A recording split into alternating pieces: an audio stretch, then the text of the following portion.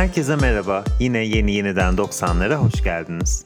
Bu podcast'te herkesin çok severek hatırladığı 90'lar Türk pop müziğine kültürel çalışmalar ve müzik alanlarından bakıyoruz. 90'ların iyisine kötüsüne nur yağarken bu 10 yılın bütününe geniş bir yelpazeden bakmak yerine gölgede kimler, hangi görüşler kalıyor biraz bunların peşine düşüyoruz.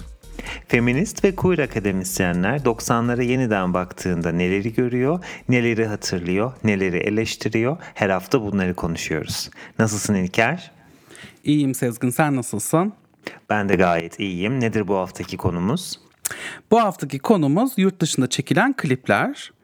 Ancak elbette sadece bu klipler neydi konuşmayacağız. Bu klipleri tartışırken esas konuşmak istediğimiz şey yurt dışında klip çekmenin o zamanlar siyasal ve politik konjonktüre göre ne ifade ettiği, kültürel anlamda bize ne anlattığı ve aynı zamanda biraz da Türkiye'nin dünya ile o zamanki bağları, bize 90'larda gösterilen yurt dışı imajların önemi gibi konular. Evet, bir de ben şunu fark ettim, yani konumuzun ismini yurt dışında çekilen klipler diye belirledik ama bugün için seçtiğimiz klipleri bir araya getirince fark ettim ki neredeyse seçtiklerimiz örneklerin hemen hemen hepsi Amerika'da, ABD'de çekilmiş. 90'larda klibi Amerika'da çektim gibi bir furya vardı sanki, ben öyle hatırlıyorum. Bunun sebepleriyle ilgili yorumlarım var mı? Bir statü göstergesi gibi bir şey miydi sence? Sanki mesela benim çocukluğumda Amerika çok daha uzak bir rüyaydı ve bu uzaklığının ya sadece çocuk olmamla da ilgisi olduğunu sanmıyorum. Çünkü zamanla biraz değişti. Yeni staj programları, work and travel'lar falan derken hani sanki Amerika bir nebze de olsa biraz daha yakınlaştı bize. Ama sanki 90'larda böyle değildi. Turist vizesi almak bile çok zordu gibi hatırlıyorum, duyuyordum o zamanlar. Sen ne diyorsun? Kesinlikle katılıyorum. Her ne kadar Soğuk Savaş ile birlikte ABD Türkiye'nin yaşam tarzına büyük müdahaleler yapmış olsa da Türkiye ABD'yi pek bilmiyordu. Soğuk Savaş ve ABD müdahalesi derken sevgili dinleyiciler, Sözcü gazetesinden fırladığımı düşünmeyin. Türkiye'de siyaset bilimi dalında bilgi üretimine, otoyol yapımına ve mimariye doğrudan ABD müdahalesini çok iyi anlatan bir kitap var. Begüm Adalet yazdı. Begüm arkadaşım ve hayranı olduğum bir akademisyen olduğu için söylemiyorum. Aynı zamanda çok başarılı bir iş olduğu için bunu anmadan edemedim. Orada işte anlatıyor yani ABD Türkiye'deki pek çok şeyi aslında farklı noktalardan nasıl şekillendirmiş. Ama dediğim gibi bu müdahalelere rağmen biz 90'lardan önce ABD'yi filmlerden ve daha çok televizyonlardaki kimi dizilerden biliyorduk diye düşünüyorum. Bir de kültür endüstrisinin dışında toplumsal bağlarla da düşündüğümüzde ABD'yi, Avrupa'yı bildiğimizden daha az tanıyorduk. Yani 1980 öncesi Almanya ile sıkı bir bağ kuruldu. Almanya'ya göçenler sayesinde. Ondan sonra 80 sonrası diğer Avrupa ülkelerine çok fazla insanımız göç etti. Özellikle darbe dönemi baskısından kaçarken. Tabii bu göçlerden önce de Türkiye entelijansiyasının Avrupa ile çok yakından ilişkileri vardı. O yüzden Türkiye'li yazarların yazdığı bir sürü gezi yazısı ve hatıratın da olduğunu unutmamak lazım.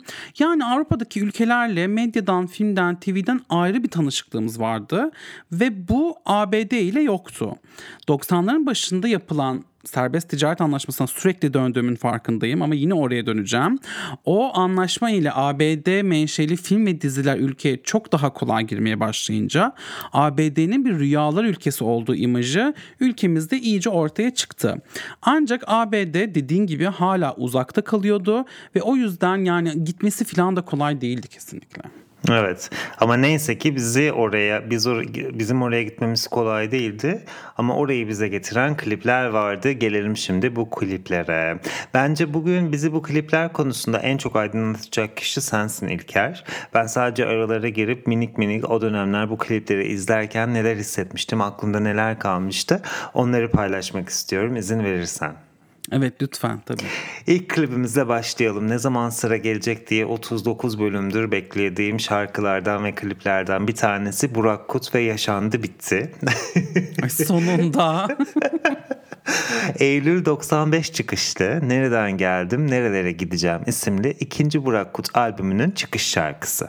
Çıkış ki nasıl bir çıkış? Çok ses getirmişti bu şarkı ve klip. İlk albüm de çok başarılıydı. Benimle Oynama, Çılgınım, Heyecanlıyım, Bebeğim gibi hitleri vardı ama onlar biraz daha böyle mahsumane hitler ve şarkılardı. Yaşandı bittiyse herkesi ters köşe etmişti. Herkesi şaşırtmıştı çünkü bizim bildiğimiz, sevdiğimiz Bebeto Burak Kut birden sert erkek olmuştu. Şarkıda elektro gitarlar var. Haydi zıpla falan gibi böyle kızgın sözleri var. Klipte buna uygun bir şekilde çekilmişti. Şarkının içinde bu arada ilk albümdeki o şarkılara minik referanslar da var. Benimle oynama, heyecanlıyım, çok çılgınım bebeğim diye konuştuktan sonra birden çığlık çığlığa kanasın dünyam diye şarkı söylemeye başlıyor. Ve sanki böyle bir devir kapandı, artık ben o bildiğiniz masum çocuk değilim, Bebeto değilim gibi bir mesaj veriyor gibi okuyorum ben burayı. Çok fazla derin, gereksiz derin incelemiş de olabilirim. Ya ben de %100 katılıyorum sana kesinlikle. Bana sorarsan şarkı söyleme tekniği de biraz daha sertleşmiş. Burak Kut çok iyi bir tenordur bu arada. Bence onu da biraz daha göstermek istemiş bu şarkı söyleme tekniğiyle. Ben açık havada bir kere onu canlı seyretmiştim ve böyle Freddie Mercury şarkılarını çalıp söylemişti. Bohemian Rhapsody'leri falan. Biraz bence oradan esinlenmelerini de kullanmış. Yaşandı bitti şarkısında. Klibe geri dönmek istersek şimdi sözü sana devretmek istiyorum burada çünkü New York. Evet, yani ben kesinlikle katılıyorum. Yepyeni bir Burak Kut izlemiştik o şarkı ve kliple. Ben de hani gerçekten hep söylerim Tarkancıydım ama çok da heyecanlanmıştım Burak Kut'un bu yeni değişimini Heyecanlıyım gördüğümde. diyorsun. Evet, ben de. Şimdi klip diğer inceleyeceğimiz kliplere göre tam bir New York turu attırıyor aslında. Çünkü diğer klipler bazen bir iki yere sıkışıp kalabiliyor. O yüzden bence çok güzel oldu yaşandı bittiyle başlamak. 5 dakikadan az bir zamanda Brooklyn Navy Yard'dan New York'a bakıyorsunuz. Sonra hop üstü açık bir arabada Park Avenue'den geçiyorsunuz. Ve elbette bir noktada yolunuz Times Square'e de Times Meydanı'na da düşüyor. En son söyleyeceğimi en başta söyleyeyim aslında. Tüm New York kliplerinin ortak bir hatta 3 özelliği var. Üstü açık nedir? araba ile bunlar nedir? Üstü açık araba ile Park Avenue ve Times Square'dan geçmek. Yani bu üstü açık arabayı alıyorsunuz, Park Avenue alıyorsunuz ve Times Square. Bunlar sürekli var. Bu New York kliplerinde inanılmaz bir olay. Bir de bazen loft adını verdiğimiz aşırı yüksek tavanlı eski depolardan veya atölyelerden bozma dairelerde sevgili şarkıcılarımız şarkılarını söylüyorlar, hayatlarını yaşıyorlar ya da New York'un çatılarına geliyorlar. Çatılardan bizlere sesleniyorlar. Bunlar hep böyle farklı ortak özellikleri bulduğum şeyler oldu kliplerde. Ya akademik makale gibi bir analiz oldu. Çok teşekkür ediyorum İlker. Buradan gerçekten durduramıyorum kendimi. tez yazan arkadaşlara sesleniyorum buradan. Evet. Referans vererek hep Kanar 2021 şeklinde. Ya benim klipte diğer dikkatimi çeken bir şey daha var. Siyah dansçılar. Bir diğer başka Türkiye'deki kliplerde böyle bir algı hatırlamıyorum. Senin verdiğin birkaç örnek vardı ama orada daha farklı bir algısı vardı. Daha ne yazık ki kötü bir konotasyonu kullanmışlardı ama bu klipte öyle bir durum da yok. Ama sanki hani New York'ta olduğu için siyah dansçılar olmalı falan gibi bir anlayış mı var? Öyle mi denk geldi? Hiçbir fikrim yok. Bu konu hakkında da düşüncelerini merak ediyorum. Analizlerin var merak ediyorum ama sana geçmeden önce çok eski bölümlerden bir tanesinde siyahi demişim konuşurken ve bununla ilgili şöyle bir yazı okudum sonrasında. Nasıl ki beyazi demiyorsak siyahi demek de çok anlamlı değil gibi hem okudum hem duydum ve bana da mantıklı geldi açıkçası. Onu bu vesileyle buradan düzeltmiş olmak istedim. Eğer üzdüğüm, kızdırdığım ya da kalbini kırdığım bir özne varsa da buradan özrünü dilemiş olayım. Teşekkürler Sezgin. Bence çok güzel de bir örnek oldu. Yani biz de bu programı yaparken sürekli öğreniyoruz. O yüzden hani benim de söylediğim başka şeyler vardır. Bulduğumda mutlaka onları düzeltmeyi ben de gayret ediyorum. Çok yerinde oldu bence. Şimdi gelelim siyah dansçıları. Tam olarak ne düşündüklerini bilmiyorum. Siyah dansçıları bu klipte rol verirken. Ancak tamamen New York'un o hissini verelim dedilerse evet, siyahlar New York'un çok önemli bir kısmını oluşturuyor ve onlara yer verilmesi yerinde olmuş. O konuya dair ayrıntılı bir klipte daha gireceğim. O yüzden onu biraz kenara çekiyorum. Yani çok fazla spekülasyon yapmak istemiyorum yaşandı bitti hakkında. Benim dikkatimi çeken bir diğer konudan bahsetmek istiyorum yaşandı bitti de. O da klibin kırmızı bir köprü üzerinde sona ermesi. Dedim ki ben bu köprüyü hatırlamıyorum. Benim yani geçtiğim köprülerden biri değil. Acaba hangisi diye bir araştırdım, baktım. Önce kırmızı olduğu için Hellgate Bridge sandım. Fakat daha sonra fark ettim ki aslında Roosevelt Island Bridge üzerinde sonlanıyor bu klip. Bu da yani bize Burak Kut'un attırdığı New York turunun son durağı oluyor. Şimdi Roosevelt Island çok ilginç bir mahallesi New York'un. Manhattan ile Queens arasında upuzun bir ada. Filmlerde, dizilerde falan adı hiç geçmez. Yani hiç böyle New York anlatırken insanlar bahsetmezler. Ben de New York'a geldikten 1,5 sene sonra falan keşfettim bu mahalleyi. Ondan sonra o yüzden Burak Kut'un bu mahalleye değer vermesini çok takdir ettiğimi söylemeliyim. Buradan kendisine teşekkür ediyorum. Roosevelt Islandlılar adına. Harikaymış gerçekten de. Ben de dinlerken senin anlattıklarını böyle kafamın içinde bir New York turu atmış gibi hissettim açıkçası kendime. Kliplerin hızından o zaman New York turu atmaya devam edelim diyorum. Bu kadar Burak Kut konuşmuşken onun o dönemler ki rakibi diyelim, karşısına konan isim Tarkan'dan konuşmamak olmaz değil mi podcast yoldaşım? Bir değil 2 tane bomba klibi var üstelik. Megastar'ın New York'ta hangisiyle başlamak istersin? Evet, kronolojik olarak ters gidelim diyorum ve o yüzden Ölürüm Sana'yla başlayalım. Çünkü tabii neden olmasın? Evet, bağlanacak yani, illa bunu da bağlayacağız. Şimdi Ölürüm Sana, Tarkan bu klibi Hell's Kitchen veya Chelsea'de çektiğini düşünüyorum. Orada olduğunu düşündüğüm bir binanın çatısında Ölürüm Sana'yı söylüyor. Bu şarkının klibinin New York'ta çekilmesinin ne gereği vardı? Yani izlediğinizde bunu gerçekten göreceksiniz. Ben bilemedim. Çok New York görmüyoruz aslında klipte. Ama New York'a dair çok önemli bir şey görüyoruz sevgili dinleyiciler. O da su deposu. Bu su depolarının hikayesini anlatmayı çok istiyorum sevgili Sezgin, izin verirsen. Evet, çok merak ettim. Nedir? Evet, şimdi bu su deposu nerede görünüyor öncelikle? Tarkan loft'un içerisinde sandalyede şarkı söylüyor. Arkasında pencereler var. Oradan o 2 tane su deposunu görüyoruz. Fakat bu su depoları neden çok önemli? Onu hemen anlatayım. Şimdi su depoları aslında şehrin kuruluşundan bugüne çok önemli bir hikaye anlatıyor. Hollandalılar 17. yüzyılda 15. yüzyılda şehri kolonileştirmeye başladıklarında ilk görüyorlar. Manhattan'ın çok sulak bir yer olduğunu fark ediyorlar. Ancak kolonileri kuranlar sanayileşme nedeniyle şehrin birbirinden zengin su havzasını kirletiyor ve içme suyunun başka yerden gelmesi gerekiyor. 1880'e doğru evlere su tesisatları döşeniyor, ancak fark ediyorlar ki su artık kuyulardan alınamıyor. Başka yerden gelmesi lazım. O başka yerden gelen su da 4. kattan sonra çıkamıyor. Çünkü yeterli basınç yok. Bu durumda imdada bu su depoları yetişiyor. Su depoları sayesinde New Yorklular birbirinden yüksek binalar yapıp bu binalarda oturma şansına ve şehri daha da kalabalıklaştırıp canlandırmaya başlıyorlar. Yani Tarkan'ın Ölürüm Sana klibinde öylesine bir ayrıntı gibi duran bu su depoları, o klipleri çekenlerin hayran olduğu o gökdelenlerin ve yapılaşmanın önemli aktörlerinden bir tanesi. Vay be, şu an gerçekten yani yeni bir dünya açıldı. Yarın farklı bir gün olacak benim için. Öncelikle ne mutlu. Artık bu klipleri, o çatı sahnelerini gerçekten bambaşka bir gözle izleyeceğim. Evet. Çok teşekkür ediyorum bu güzel bilgi için.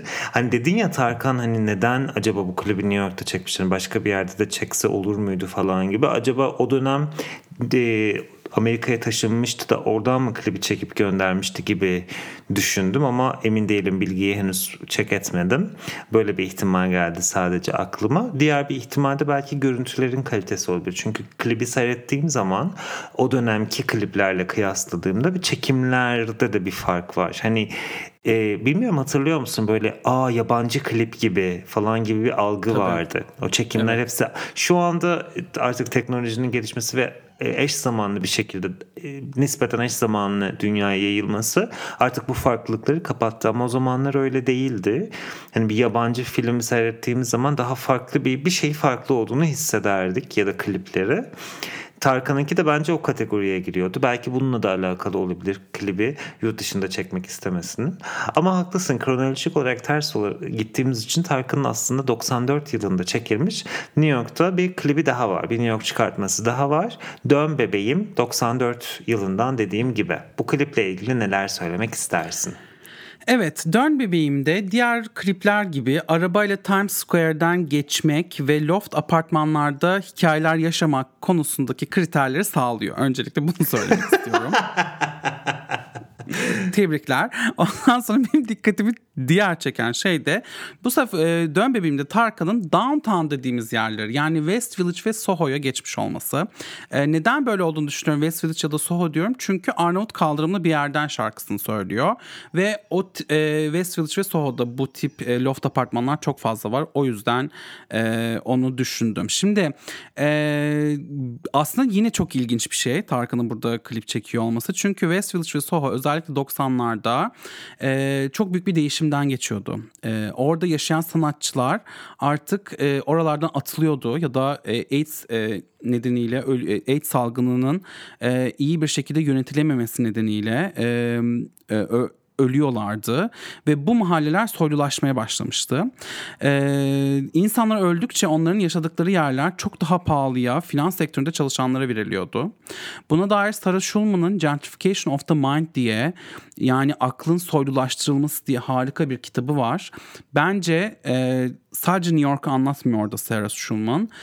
Çok fazla soylulaşan yeri de anlatıyor. O yüzden onu da çok kısa söylemek istedim. Neyse, yani Tarkan bu klibi tam o soylulaşma döneminde çekmiş. Gerçekten bunu da buraya böyle bir alın bu bilgiyi ne yaparsanız yapın diye de ben eklemiş olayım. Yok, gerçekten yine çok ilginç ve enteresan bilgi oldu. Ben bu hani bilgileri, ben de seni dinlerken podcast kendimi başkasının yaptığı podcast'ı dinliyormuş gibi ilgiyle ve heyecanla takip ediyorum.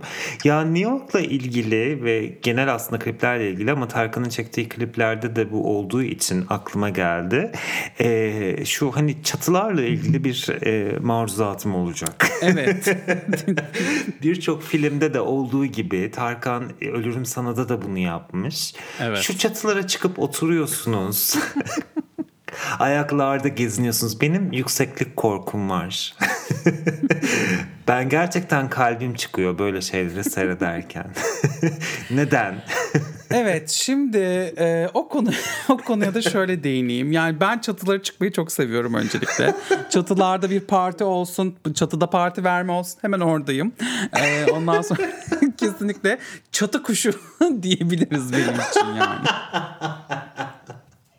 Çatı kuşu. Burada da aslında şöyle bir şey var. Yani şimdi buradaki evlerin balkonları yok. Ondan sonra çok küçükler, bilmem ne. Çatıda gerçekten bir nefes alabiliyorsunuz.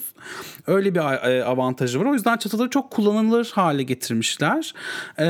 Öyle bir avantajı var. Ama bunun bir de aynı zaman, yani bu benim çok sevdiğim bir şey. Fakat neden var? Çünkü şehir çok birbirinin üzerine. Çok fazla yeşil alan kalmamış durumda falan. Aslında yani kötü bir nedenden dolayı yaratılan bir açık alan var. Yani hani aslında evet bunu ne güzel diyoruz ama bunun olmasının nedeni aslında kötü bir neden. O yüzden böyle bir garip bir şey yani o çatılar, ama yani sen inşallah bir gün geldiğinde de seni yine çatılara götürürüm. Orada göreceksin yani düşme ihtimalin zaten yok. Yani öyle olan yerlerin onlara çıkmak yasak zaten falan ama yok, şey ama yani. çatının kendisini çıkmakla ilgili bir problemim yok. Bu arada ben de büyük ihtimalle çok keyif alırdım o çatıya çıkıp parti yapmak falan filan.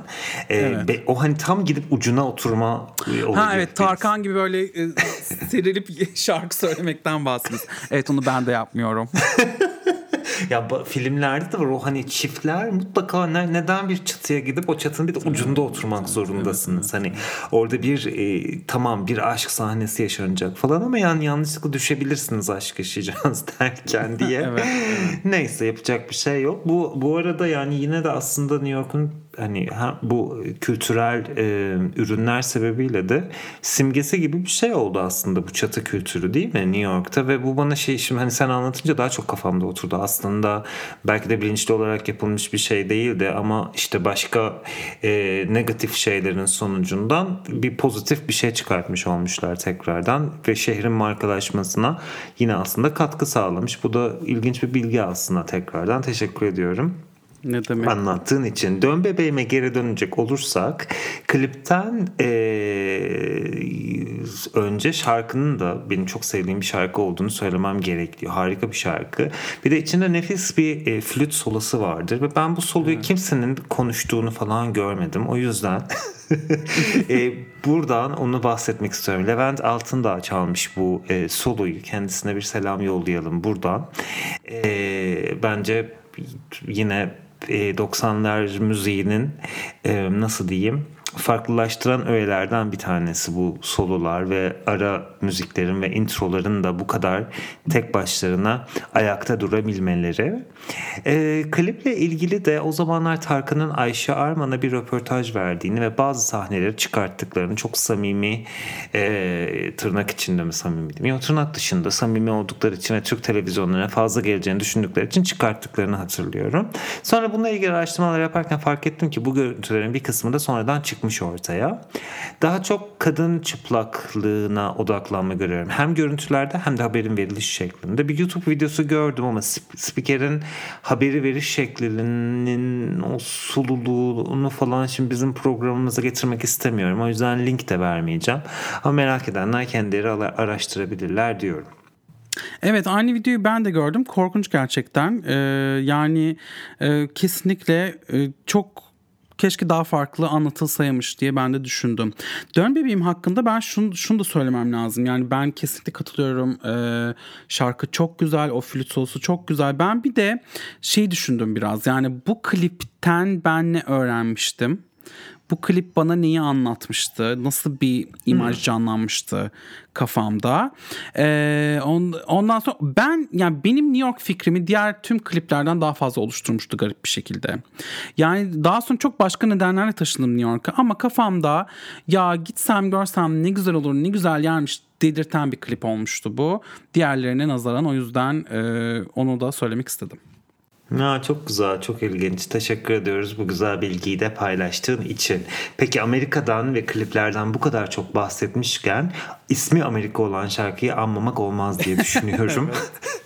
Hatta macera dolu Amerika şeklinde giden nakaratı ile senin Verveli için yaptığın canlı yayın serisinin ismine de ilham oldu, değil mi İlker? Rafet El Roman'dan bahsediyorum. Evet, kesinlikle yaptığım bir işe de ilham olan bir şarkı. Macera dolu Amerika yayınları ne oldu diyenlere de şöyle söyleyeyim. Çok kısa arkadaşlar. Biden başkan seçildikten sonra çok duruldu buralar. Artık öyle Trump'ın olduğu gibi her gün ayrı bir çılgınlık olmuyor. O yüzden çok fazla yayın yapacak konu yok açıkçası. Yine de tabii özet isterseniz seve seve yaparım. Yani hani onu söyleyebilirsiniz. Bir de aslında havalar güzelleştiğinde mahalle turları planlıyoruz canlı yayında. Bugün bahsettiğin yerleri de aslında gösterebilirsin. Evet güzel olur.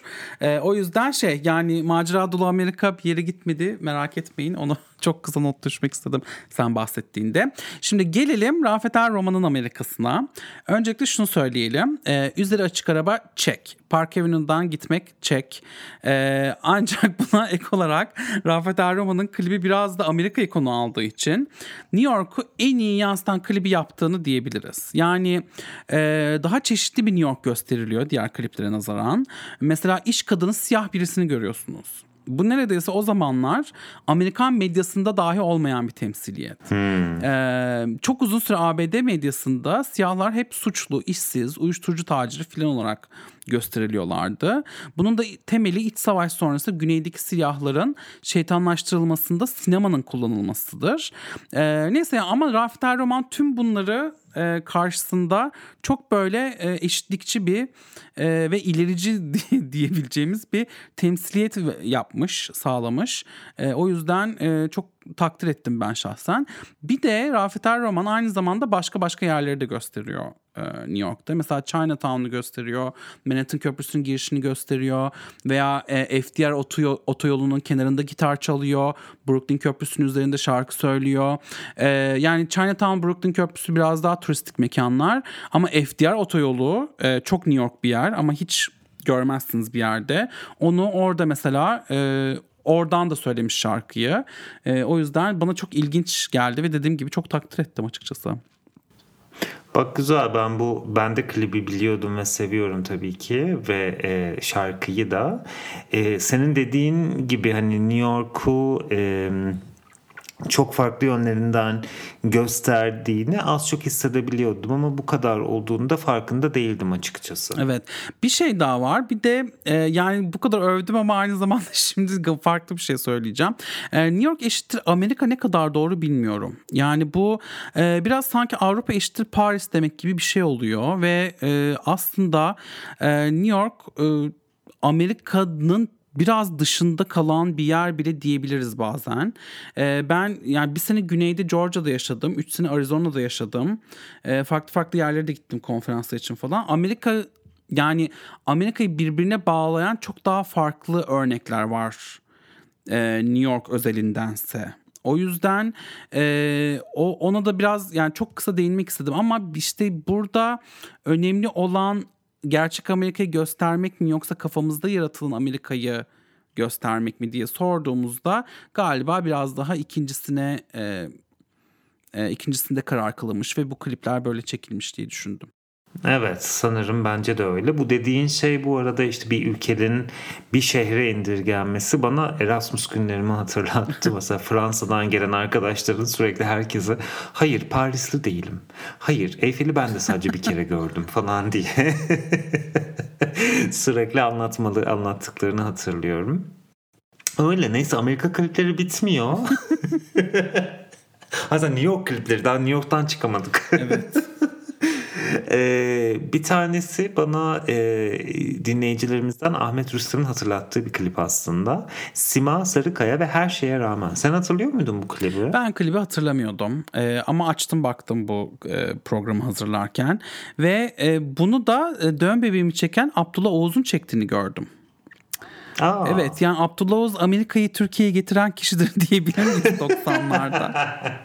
Olabilir. Evet, belki de deriz, bilmiyorum. Ama bu klipte de Sima'nın Central Park'ı klipte kullandığını görüyoruz. Central Park'ın tarihine çok girmeyeceğim.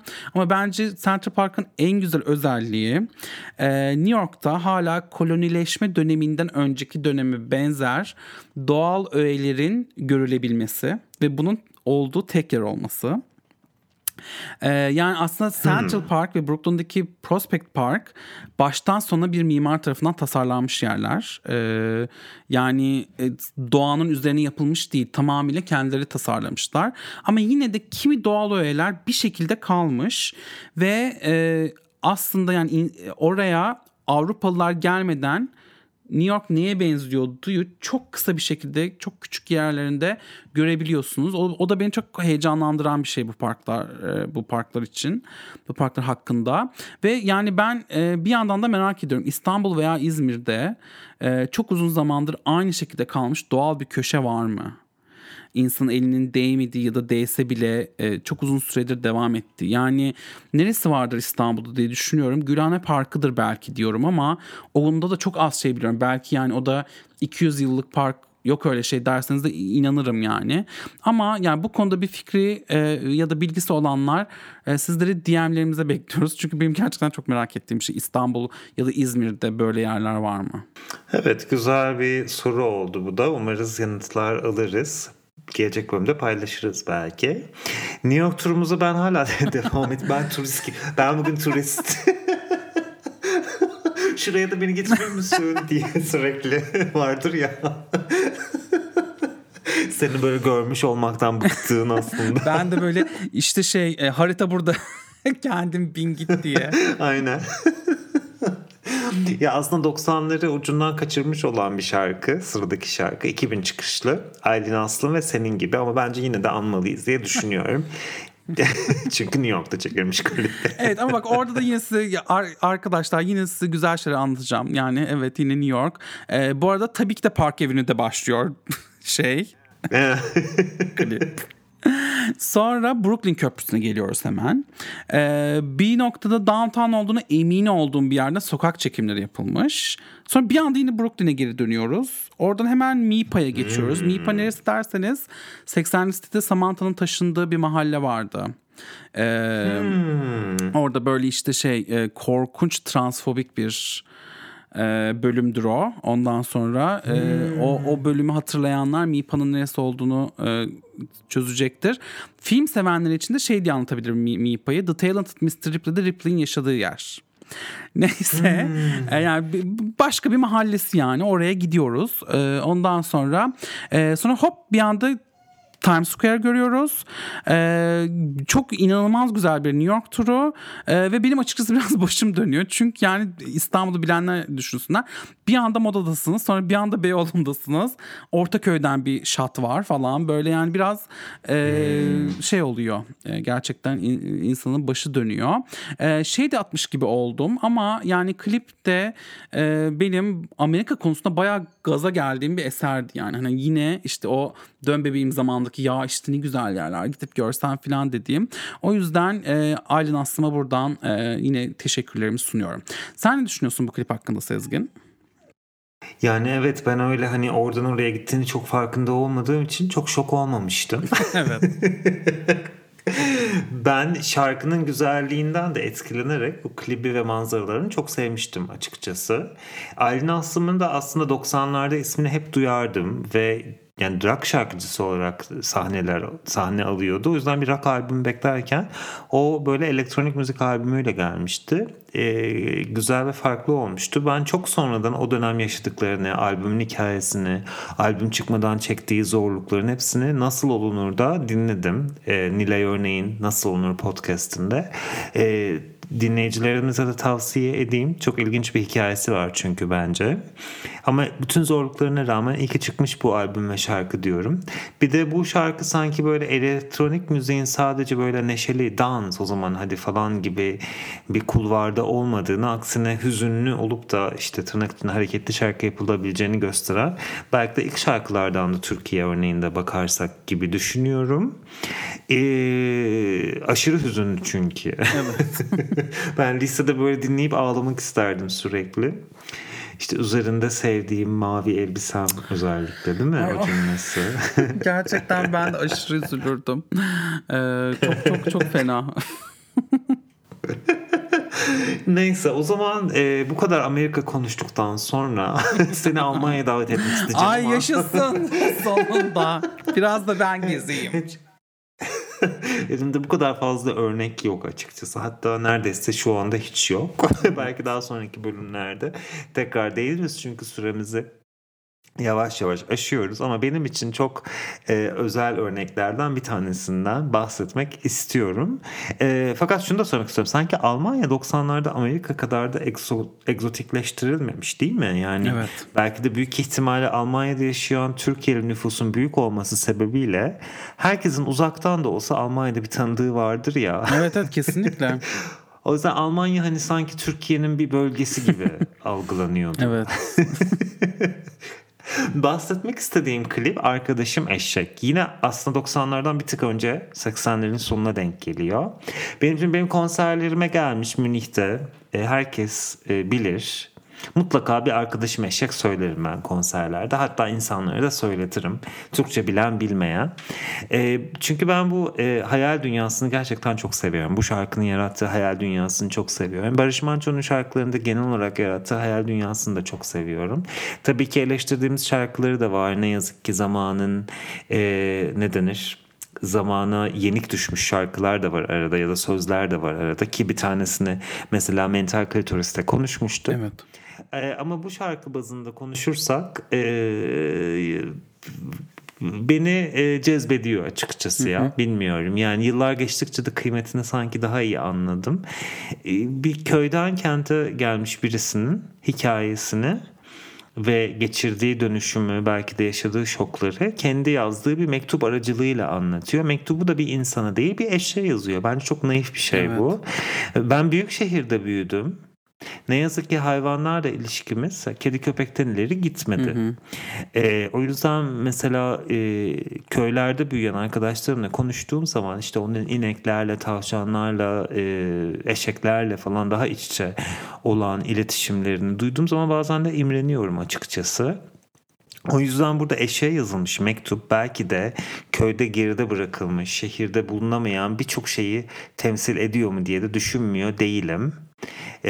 Ben şarkıyı söylerkense kafamda, sahnede, metaforik olarak kafamda canlanan eşek aslında benim de çocukluğumu bence temsil ediyor. Benim hissettiklerim böyle. Ha, sen yine gereksiz derinlere girdin diyorsanız tabii bir şey diyemeyeceğim. Yo, hayır, kesinlikle demiyorum.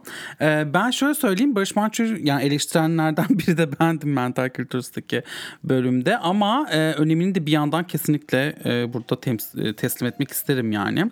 Ve şarkıları da beni etkiler. Yani bu şarkıyı mesela arkadaşım eşeği ağlamadan dinleyemem. Bu bölümü hazırlarken de dinleyemedim mesela. O yüzden onu da bir not etmiş olalım. Peki klibi hakkında neler diyebiliriz arkadaşım eşeğin? Ya bu şarkının çekildiği klip Bremen. Benim Almanya'da çok sevdiğim şehirlerden bir tanesi. Çok uzun zamandır gitmedim ama ziyaret ettiğim zaman büyülenmiştim. Çok seneler önceydi benim ziyaretimde. O yüzden yine ziyaret etmek istiyorum. Bremen'den bizi dinleyenler varsa buradan selam söyleyeyim. Belki geldiğim zaman görüşürüz diyorum. Klipte benim en çok ilgimi çeken sahne aslında üst üste duran hayvanlar heykeli. Hatırlıyor musun? Evet. Onun adı Bremen mızıkacıları. Aslında Bremen mızıkacıları Grimm kardeşlerin yazdığı masallardan bir tanesi. Bir fable. Ve biz bunu mızıkacı diye çevirmişiz. Neden bilmiyorum ama aslında orijinalde müzisyanı, Bremen müzisyenleri, hatta Bremen şehir müzisyenleri diye bahsediyor. Evet, biz mızıkacılığa indirmişiz şehir müzisyenliğini ya da sokak müzisyenliğini, ama hayır. Farklı enstrümanlarda çalan müzisyenler sahiplerinin kendilerine olan kötü tutumundan dolayı evden kaçan bir eşek, bir köpek, bir kedi ve bir horozun Bremen'e gidip müzisyenlik yapma düşlerini anlatan bir hikaye. Klibi neden Bremen'de çekmek istediklerinin yanıtı da budur diye düşünüyorum. Evet, yani aslında bir yandan düşünüyorum. Biz burada Barış Manço ve Yurt Dışı görmeyi, konuşmaya kalksak herhalde 3-4 saat daha kalırız. Tabii. O yüzden Barış Manço bize dünyayı sevdiren insandır diyorum ben kesinlikle. Yani tekrar izlemedim programları. Yaklaşık 30 sene önce yapılan o programlar işte zaman testine ne kadar dayanıyor şu an bilmiyorum. Ama ben tüm dünyaya ait olduğumu hissettiğimi hatırlıyorum küçükken o programları izlerken. Evet. Bu bence çok önemli bir his. Sadece doğup büyüdüğünüz yere ve hatta oradaki tek bir gruba mı aitsiniz, yoksa büyük, sınırsız bir insanlığa mı aitsiniz? Bunun yanıtını verebilmemiz gerekiyor bence her türlü kararımızda, ve ben o hissiyatı Barış Manço'nun yaptığı programlarla biraz hissetmeye başlamıştım sanırım. O yüzden bence bu klip de ona çok yaklaşan noktalardan bir tanesi. O yüzden iyi ki bahsettik diyorum. Bence de bu sorduğun soruyu da çok sevdim ve hatta bence güzel bir şekilde bugünkü konumuzu bu soruyla sonlandırabiliriz diye düşünüyorum. Ait olduğumuz yer neresi? Sadece doğup büyüdüğümüz yer mi? Başka yer mi? Yurt dışı demek ne demek? Bunların hepsinin cevabı kişiden kişiye değişiyor. O yüzden bence bu soruyla bugünkü bölümü noktalayabiliriz, ama tabii ki bölümü noktalamadan önce gelelim diyorum geleceğe dönüşe. Evet, geldik. Gerçekten çok teknolojiyiz.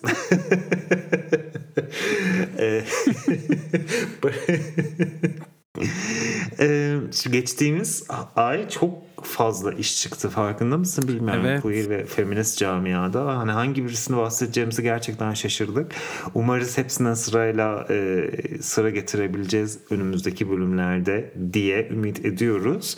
Bugün bahsetmek istediğimiz Kübra Uzun'un Koli Kanonu. Evet. Geçtiğimiz bölümlerde aslında Kübra'dan bahsetmiştik. Alan 2020 şarkısıyla beraber. Ve demiştik ki yani bu sene de hani yeni bir şarkı bekliyoruz. Bizi duydu sağ olsun. Hemen geri döndü. Sağ olsun gerçekten. Kırmadı bizi. İlker Sezgin istemiş. Ben hemen bir böyle süper üzerine çalışılmış bir şey hazırlayayım, sağ olsun. Evet, şaka bir yana Mozart'ın bir kanunu aslında bir adaptasyonu diyebiliriz. Kanunun orijinali Almanca ve Almanca orijinalini dinlediğiniz zaman fark ediyorsunuz ki Mozart'ın müzik tarafını yansıtan feci müzik bir kanon bu. İçinde çok kaba sözler ve küfürler bile diyebileceğimiz sözler havalarda uçuşuyor. Amadeus filmini izleyenler hatırlayacaklardır aslında Mozart'ta orada çizilmiş imajı. O filmle ilgili tekrar konuşabiliriz, ne kadar gerçekçi değil vesaire, ama oradaki imaja çok uygun bence bu kanonun orijinal sözleri. Yani çok gerçekten biraz karşısındakine hakaret ederek falan öyle bir kanon.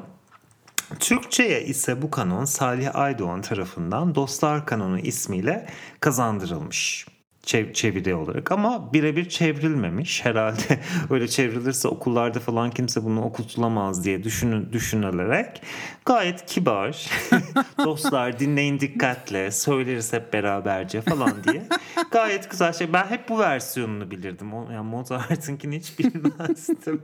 Ama işte Mozart böyle bir insan arkadaşlar. Gerçekten bizi şok ediyor, şaşırtıyor.